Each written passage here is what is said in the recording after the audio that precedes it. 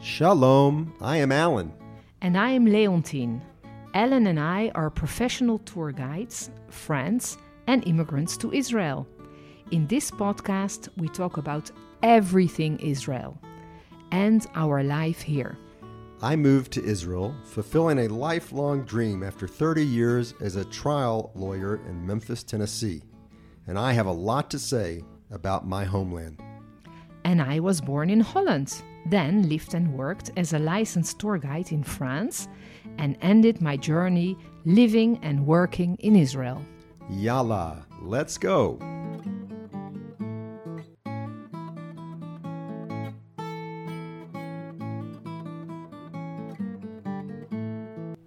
Boker Tov, Leontine. Good morning, Ellen. And Shavua Tov. Good week to you. Oh, it's another day in paradise. Yes. It's good to be here. Always good to be in Israel. Yeah, and more particularly to be in the bar of the Brown Hotel. So how was your week? My week was great. I had this very, very, very handsome client this week. Very good looking, young, muscled, lots of hair. Remember, Shlomo is listening to this podcast, I'm sure. I know, I already told him. Beautiful guy, very nice. Now, his thing is to travel all around the world and to make selfies. And so this was the purpose of his visit to Jerusalem. So it was a very nice change for me. He knows how handsome he is. Yes, but he can know because he is handsome. I mean, it's why fool yourself, I guess. So we went all over Jerusalem, and the purpose was to find the best places and the best angle to make his selfies. So, and he would sometimes ask me to make the pictures. And then, it would take us a long time because I would make 10 pictures and then he would look at them and then he would say no. And so that was it took us a day. We went all over Jerusalem, from Mount of Olives down to the old city where we visited everything plus Mount Zion. It was nothing about history. It was about looking for the right place to make a selfie. So how about that? So it was a nice change for me. You spent the whole day yeah. Doing a model shoot. Exactly. And he didn't tell me when he booked the tour, so it was a surprise for me. So I didn't speak a lot. I was really looking around, and now I know all the good places to make pictures. The color of the stone looks good with the skin and everything. It was very interesting and a very nice guy on top of it. Well, good. You should ask him for the picture, or at least one or two of the pictures, so we can post it with our yes, I will website. I will try. I mean, he was a bit how can I say? Because I'm not sure. I don't know. Well, I'll try.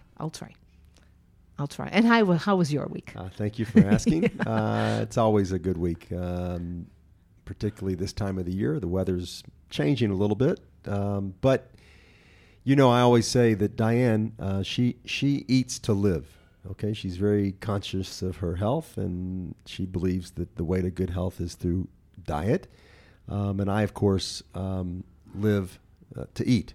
I'm not so conscientious of what I put in my mouth. But this week we had an excellent meal, a vegetarian meal, because Diane is vegetarian. Although she says she's a vegetarian that eats fish and sometimes liver when her iron she told me depleted. But this week we had a delightful meal together at a new vegetarian restaurant called Semach. Have you been to Semach? No, but I think I heard of it. Where is it? Oh, it's incredible. It's actually in Shuk Machane Yehuda.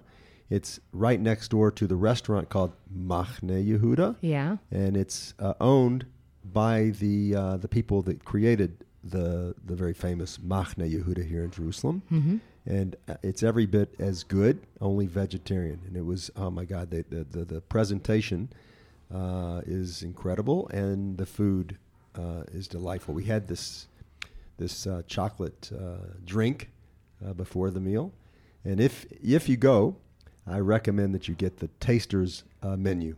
It was just it was incredible. Okay. I enjoyed the meal. And you have chocolate before you start? No, it was a cocktail. Ah, okay. which I don't usually drink cocktails. Mhm. We always drink wine. That's part of her eat to live, that we have a glass of wine every day. Ah, I agree with her. Yes. Yeah. Of course you would, having lived in Paris or in France for Mm. over 20 years. Yeah, one glass of wine with my dinner is a must. So, okay, tzemach or semach? Tzemach. Tzemach, okay. Tzemach. Okay. I recommend it. So today, our main topic of the week is salvage excavations. Okay, don't worry, listeners. You may not know what that means yet, but by the end of this podcast, you'll understand salvage excavations. In Israel, there's a saying that if you kick dirt, if you just kick the dirt, you're going to find something old.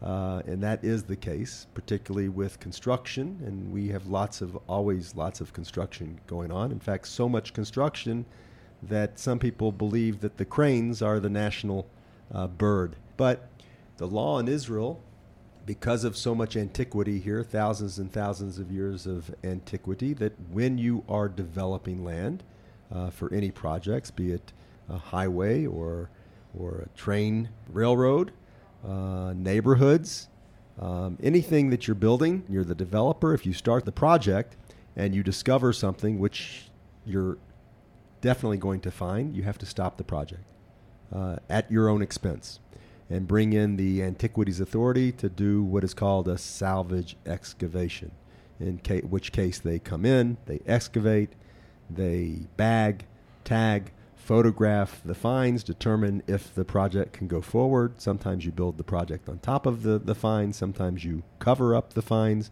and move on with the project. So these are what we call salvage excavations, and sometimes they're referred to as rescue excavations. They're rescuing the antiquities.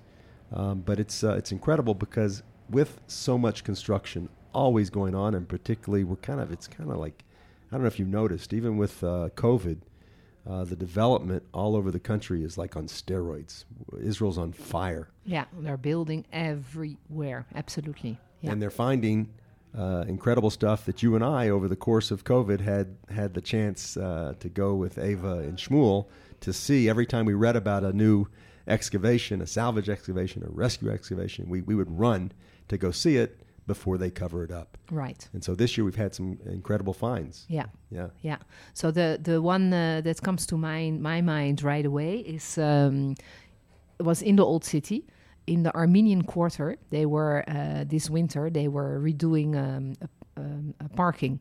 I was walking by, I saw the works coming by, and then one day I saw, because when the archaeologists come and work somewhere, you always see these shades above where they're working, and suddenly I saw the shades, and I went inside, and then I saw a mosaic floor that they found. You know, it's the parking that's when you walk from the Jaffa Gate towards Zion Gate inside the Old City.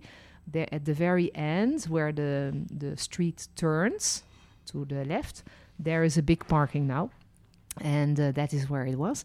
So I went inside. I saw this beautiful, beautiful mosaic, really beautiful, about let's say 7 by 5 meters or something. And so I went to see it every time. And on one time there were archaeologists working there, and I asked them, and they said, well, this is actually a Byzantine period Armenian church, which I found very interesting, because this is really the proof that the Armenians were in Jerusalem already from the Byzantine period is from the 4th century until the 7th century. So it means that they were there among the first Christians, basically, in Jerusalem, but also in their neighborhood where it is now. Now, if you go there today, you cannot see anything. They covered it up with black asphalt. Yeah, you're telling me this, and I'm looking at you with awe, because I saw the project. Yeah. Because it was a dump. Yeah. That area was overgrown with grass and dump. You actually see it when you're walking at that. What is that? That's the southwest corner of the old city walls. If you're walking on the ramparts and you look down at that corner, you used to see garbage and overgrowth. And then I saw them when they did the improvements on the road. They also improved and put in a parking lot there. So I saw the project. I saw them cover it up, and I see how beautiful now they have a asphalt parking lot. Well, beautiful. It's not beautiful. But it's clean. It's clean. Look, they also need the parking for people that live inside the old city. But, exactly. But I had no idea that they found anything. Yeah. So that is, and the other thing is that more recently they're building an elevator, going from the western wall up to halfway the stairs, because the climb when you're in the Jewish quarter and you walk down or you walk up. In the area where they used to have the menorah, they call it the menorah square. Yes. Yeah. So they're now building an elevator, so it's a bit easier to go up and down. And they found at the bottom, a mikveh, a ritual bath, in very, very good shape with the ceiling still in place. So it's apparently in very good shape, but I'm pretty sure that they're not going to move the project of the elevator. So my guess is that it's going to be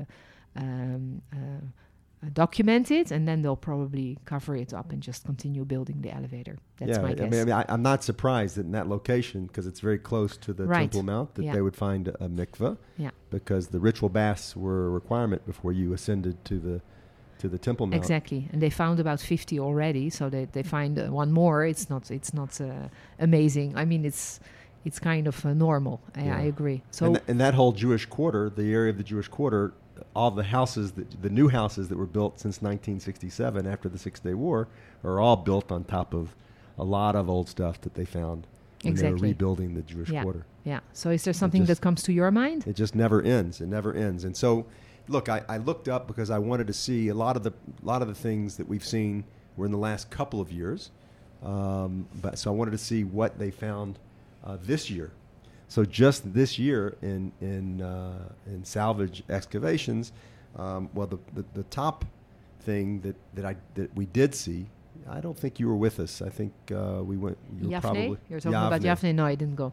Yeah, Yavne is incredible. We talked about Yavne in one of our previous podcasts because it was where the center of rabbinic Judaism relocates after the destruction of the temple in the year 70. Everything relocates to Yavne. So we read about Kerem b'Yavne and the yeshiva in Yavne and the great rabbis that were in Yavne.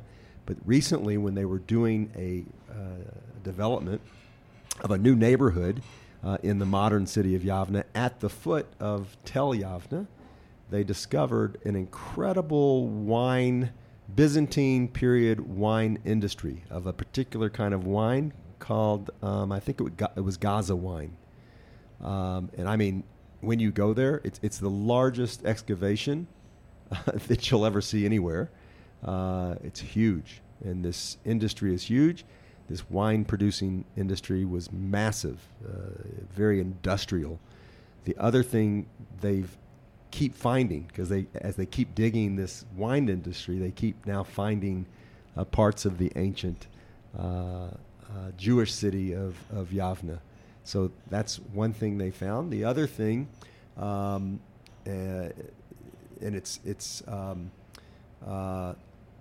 they found the classic salvage excavation, which shows you how sometimes complicated it is for the developer, is Tel Beit Shemesh. When you're driving on new road, which is the north-south road, they expanded Road 38, which drives right past modern-day Beit Shemesh. And, of course, we always knew about the Tel on the right side of the road, which is Tel Beit Shemesh.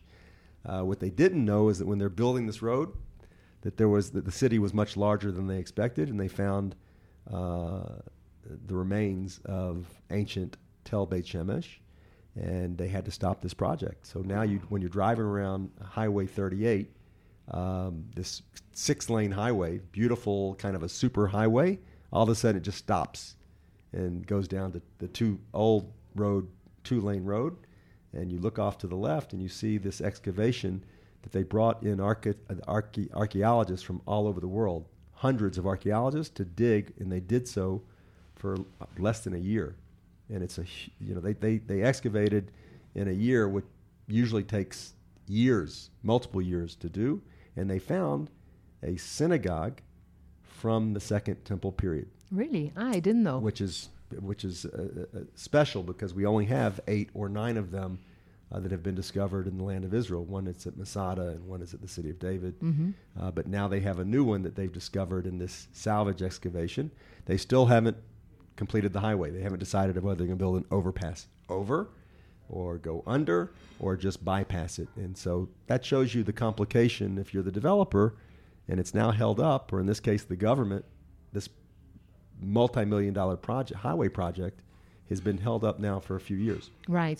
So that's the only, because often when a tourist will ask me, like, how come they cover it up? Because, but the problem is you don't want Israel to be a country only with ruins to look at. You need to live there, and you need to drive, and you need to take a train, and so on. So you archaeologists have to make choices, and the governments and the state have to make choices. I get, it's understandable. You cannot have a one big museum, and then where do we live, and how do we make our money? So we have to cover it up, I guess. But in Beit Shemesh, they haven't made up their minds yet. They have not. No. They have not. But you're right, because I have lots when I'm guiding and I'm showing a salvage excavation, I'm talking about. They go, hold on a second, they're building over it. Yeah. Why are they covering over that? That's antiquity. That's history. Well, we still live here. We're a country of 9 million people right now, and they're expecting that in 20 years we're going to be 25 million. You have to have places to live. You can't stop growth and development. You just hope that we're doing it wisely and in a good fashion, where we're preserving the old while building the new. Yeah, and one last thing is that I do know also that archaeologists, they also often make the choice to cover up and to leave it as it is, and to leave further excavations for future archaeologists that will work with new techniques that don't exist today. So they also do it on purpose. So they leave things for the future, So that's also a way to be able to continue, and then knowing that what is there, and then future generations might go back and with their new techniques will find even more and do it even better. So. And two other recent excavations that really I just saw published within the last 2 months. One was they found what they believe to be the oldest mosque in the world when they were developing a neighborhood in a Bedouin city of Rahat. You know Rahat in the Negev? Yes. It's where SodaStream relocated and built their factory. Well, there, while they were building a neighborhood, they discovered some antiquities with a mosque dating back to the Byzantine period. Islam as a religion was developed in 622. So right on the tail end of the Byzantine Empire, to find this mosque was quite an incredible find. Did you read about that? Yes, of course. Yes. No, that was a really important find. And again, is it going to be? Are they going to cover it up later, or are they going to? We'll be able to see it. Look, I think, and I think they do this evaluation. I didn't read anything that tells what they're going to do with it yet, but when you find something like that is so special, and particularly because it's not necessarily large, they can probably build around it. Yeah, put like a park right in the middle of with the glass. Development. Yeah, or even sometimes what they do is they put a glass floor so you can see what is underneath and can still walk on top of it. So maybe they're going to do that. We'll see. The other thing I saw a few weeks ago, and we've talked about the pools of Solomon and the aqueducts coming from the pools of Solomon near Bethlehem to Jerusalem, to the Temple Mount in the Hasmonean period.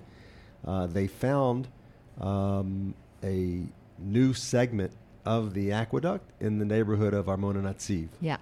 And I actually, when I read about it, I rushed to go see it. And it's quite impressive to be able to see the whole, you can actually see it well-developed aqueduct. Okay, very nice. Yeah. No, of that aqueduct, there are lots of pieces that you can see because it was so long, kilometers or miles, you would say, miles and miles and miles long. So there are many pieces that you can still see in parks and along the streets and under glass floors and so on. Yeah. So the question of the week comes from a person that wants to know whether New Year's Eve is celebrated in Israel. The 31st of December? The 31st of December, not the Jewish New Year, but the the New Year that's celebrated around the world? It's a good question. So, one of the advantages for me when I moved here is that I don't have to celebrate it anymore, because this is I'm a kind of person that's at 10:30 I'm falling asleep, and I find it very difficult to stay awake and happy and have a party until midnight and even longer. So for me it was always a bit of a struggle in Europe, because in Europe it's really big. You have a big party, and in Holland you have fireworks. Well, not anymore actually, because there were too many accidents, but you had fireworks, and they were eating oliebollen, which is eating what? Oliebollen, which is oliebollen. It's balls in oil. I've heard of hooly booly. Oliebollen, balls in oil. So it's like donuts, like what you eat for Hanukkah. That's like the kind. Sufganiyot. Yeah, Sufganiyot. So we have them in Holland for New Year's Eve.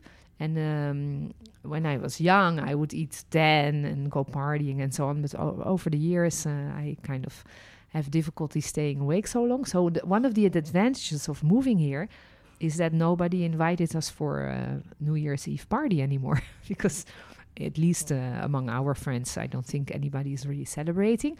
But I do know that in Tel Aviv, younger people do celebrate. So that is my answer. If you're here on the 31st of December and you want to have a party, stay for at least that night in Tel Aviv, and then you'll have parties all over. What do you think? So the Israeli calendar actually follows the Jewish calendar. Yeah, I mean, for our economy, we do follow the Gregorian calendar, but generally our holidays and the calendar of Israel is the Jewish calendar. So our New Year is Rosh Hashanah, which is coming up soon, and so the New Year's on December 31st, New Year's Eve, is not a holiday, national holiday in Israel. People have to go to work the next day, so it's not a celebrated holiday. And here, if you say New Year's, not everybody's going to really know what you're talking about, because they actually call it Sylvester. Isn't that what, in Europe, I think New Year's is called oftentimes Sylvester. Yeah, in France, yes. In Holland, no. Well, when I first moved to Israel, it's a saint, actually. I would say to people New Year's, and they wouldn't know what I'm talking about. They would say, "Oh, you mean Sylvester?" Yeah, Sylvester was a saint. Yeah, Sylvester was Pope Sylvester, who died on December 31st in the year 335. You did your homework. I did. Aren't you impressed? Yeah, I am. But like Leontine says, it's becoming more common to celebrate here, particularly in Tel Aviv, because Tel Avivians, will have any excuse to have a party. It's great. So Christmas and Valentine's Day and St. Patrick's Day, it's become more commercialized and a good reason to go out and have happy hour.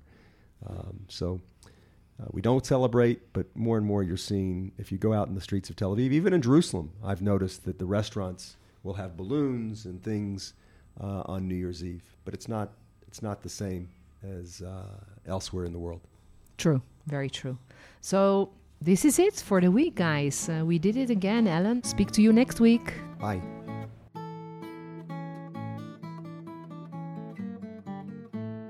Thank you for listening to Yalla Israel. Send your questions by email at yallaisraelpodcast@gmail.com or on Instagram at Yalla Israel Podcast. This podcast was made possible with the help of Leah Kramer, our editor, Elliot Muses, our musician, and Shai Aloni, our cover art designer.